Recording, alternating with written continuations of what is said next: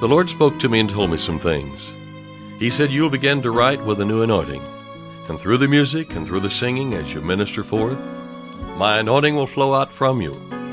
Those who believe that and receive that anointing will be healed in their body. Financial need will be met. Harmony will come to the home.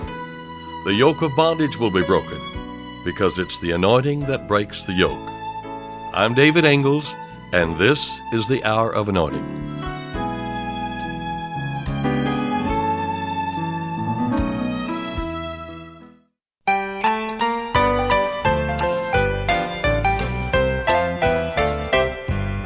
Blessings and more blessings overtake me. All His commandments I observe, while my soul doth prosper in the knowledge of Jesus Christ my Lord, the living Word. That's what I have, that's who I am. I am a king come out of Abraham. Because of Christ, I reign in life in Him. That's what I have, that's who I am. Blessed have I been in the city. Blessed have I been in the field. The Lord has commanded on me blessing. It's my Father's pleasure and His will. That's what I have, that's who I am. I am a king come out of Abraham. Because of Christ, I reign in life in Him. That's what I have, that's who I am.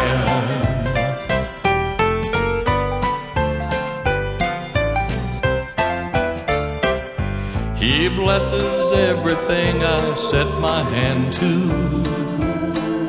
My enemies run from me 7 ways. The Lord has opened to me His good treasure, while I observe and do what Jesus says. That's what I have, that's who I am. I am a king come out of Abraham. Because of Christ, I reign in life in Him. That's what I have, that's who I am. That's what I have, that's who I am. I am a king come out of Abraham. Because of Christ, in Him. That's what I have, that's who I am. That's what I have, that's who I am.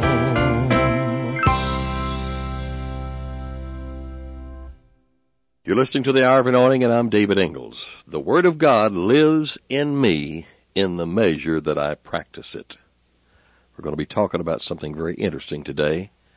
Why the tenses whip us, and how we can not let them do that, or we can keep them from doing that. This may surprise you. Your tenses, that's T-E-N-S-E-S, your tenses become your dearest helps or your worst enemies. If you're going to get your heart's desire in the future, it will never materialize. You say, I know that Christ bore my disease, that's good, and I have a right to it, that's good. Then you say, I'm going to get my healing. Well, this statement does not affect your disease. Your tense here, or your tenses, have taken you prisoner. If you say, I know that He bore my disease, and I thank Him for it, I know by His stripes I am healed, now the tenses are working with you. When you know clearly the difference between the legal and the vital aspects of redemption, you will have solved one of your most difficult problems. The legal is what God has done for you in Christ. The vital is what the Holy Spirit does in you through the Word. You'll not find that confession by surrendering or consecrating or even fasting. It's only when you begin to act on the word that it is yours. Begin to act as though you already possess it. Make your confession that you do possess it, that it is yours now. If you will practice it, this word will give you your promised land. You know, we've never really realized that tenses, T-E-N-S-E-S, that our tenses have often ruled our senses. And they are ruled by the senses. Actually, our tenses are ruled by the senses, and it's also ruled our thinking. Most of our popular hymns are in the future or in the past tense. Leaders tell us what we ought to be and what we ought to do. They tell us what we should strive to get, but they seldom tell us how to get it. I don't know whether you've ever thought of it or not, but everything in the spiritual realm that the believer needs to make him a success belongs to him. We have sung, I surrender all, and all is on the altar, not realizing that when we took Christ as our Savior, we confessed him as our Lord. Romans 10 verses 9 and 10 tells us, because if thou shalt confess with thy mouth Jesus as Lord, or the Lord Jesus, and shall believe in thine heart that God hath raised him from the dead, thou shalt be saved. For with the heart man believeth unto righteousness, and with the mouth confession is made unto salvation. Notice this carefully, that the confession is the lordship of Jesus. If a person does that, he hasn't anything to surrender as he comes to recognize the fact that he is not his own anymore.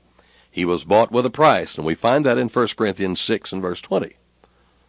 And you can't very well surrender something that doesn't belong to you, nor lay something on God's altar that is not yours to lay on the altar. You belong to him. If you've confessed the lordship of Jesus, you confess Jesus as Lord, now you belong to him, you've been bought with a price. Not only do you belong to him by your own consent, you're like a wife that consents to the wedding ceremony. She gives herself to that man. She doesn't have the wedding service repeated day after day. She belongs to him. The believer belongs to Christ. It is a once and for all union.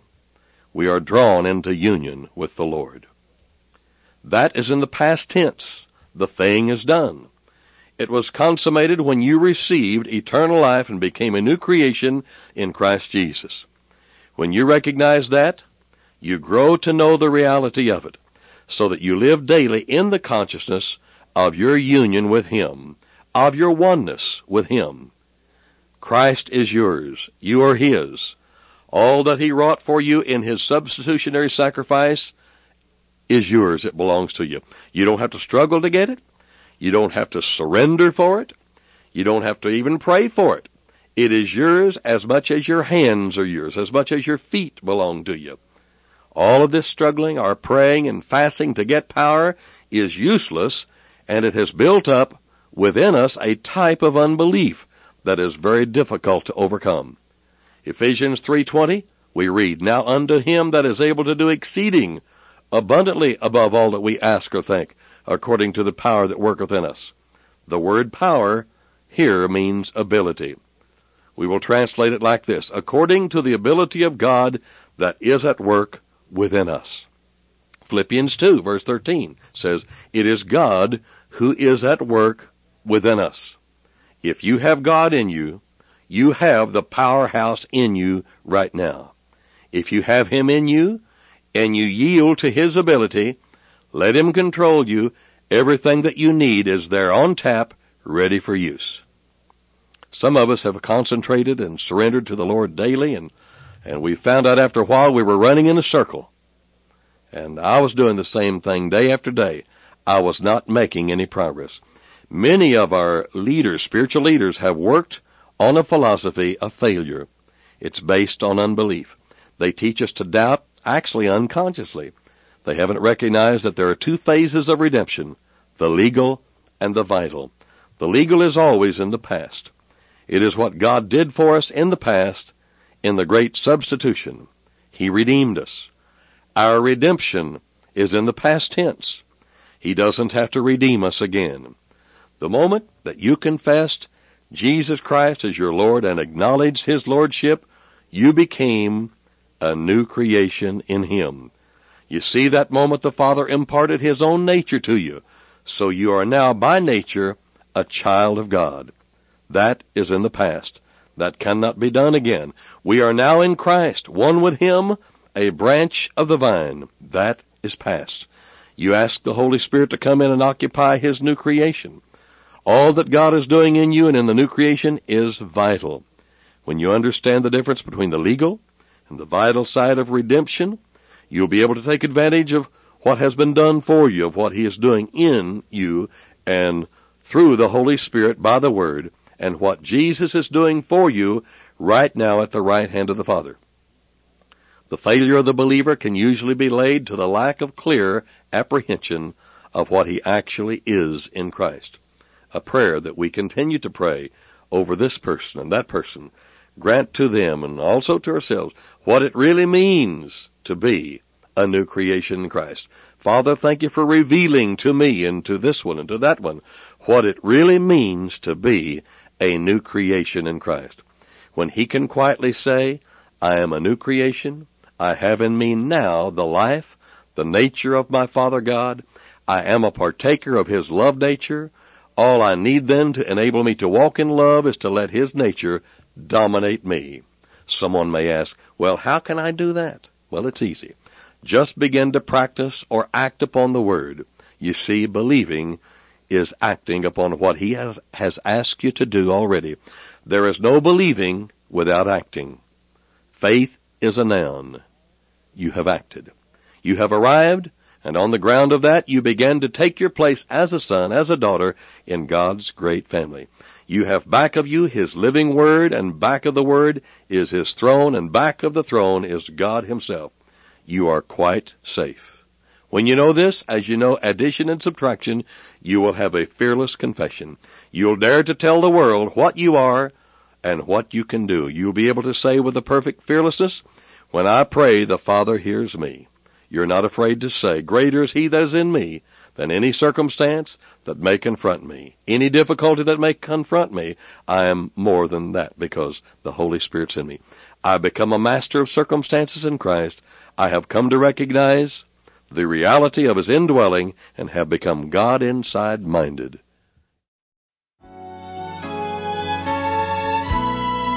You've been listening to The Hour of Anointing. To order David Ingles products, including music CDs and downloads, soundtracks, and songbooks, call us toll-free at 1-877-34-RADIO or visit us online at diministries.org.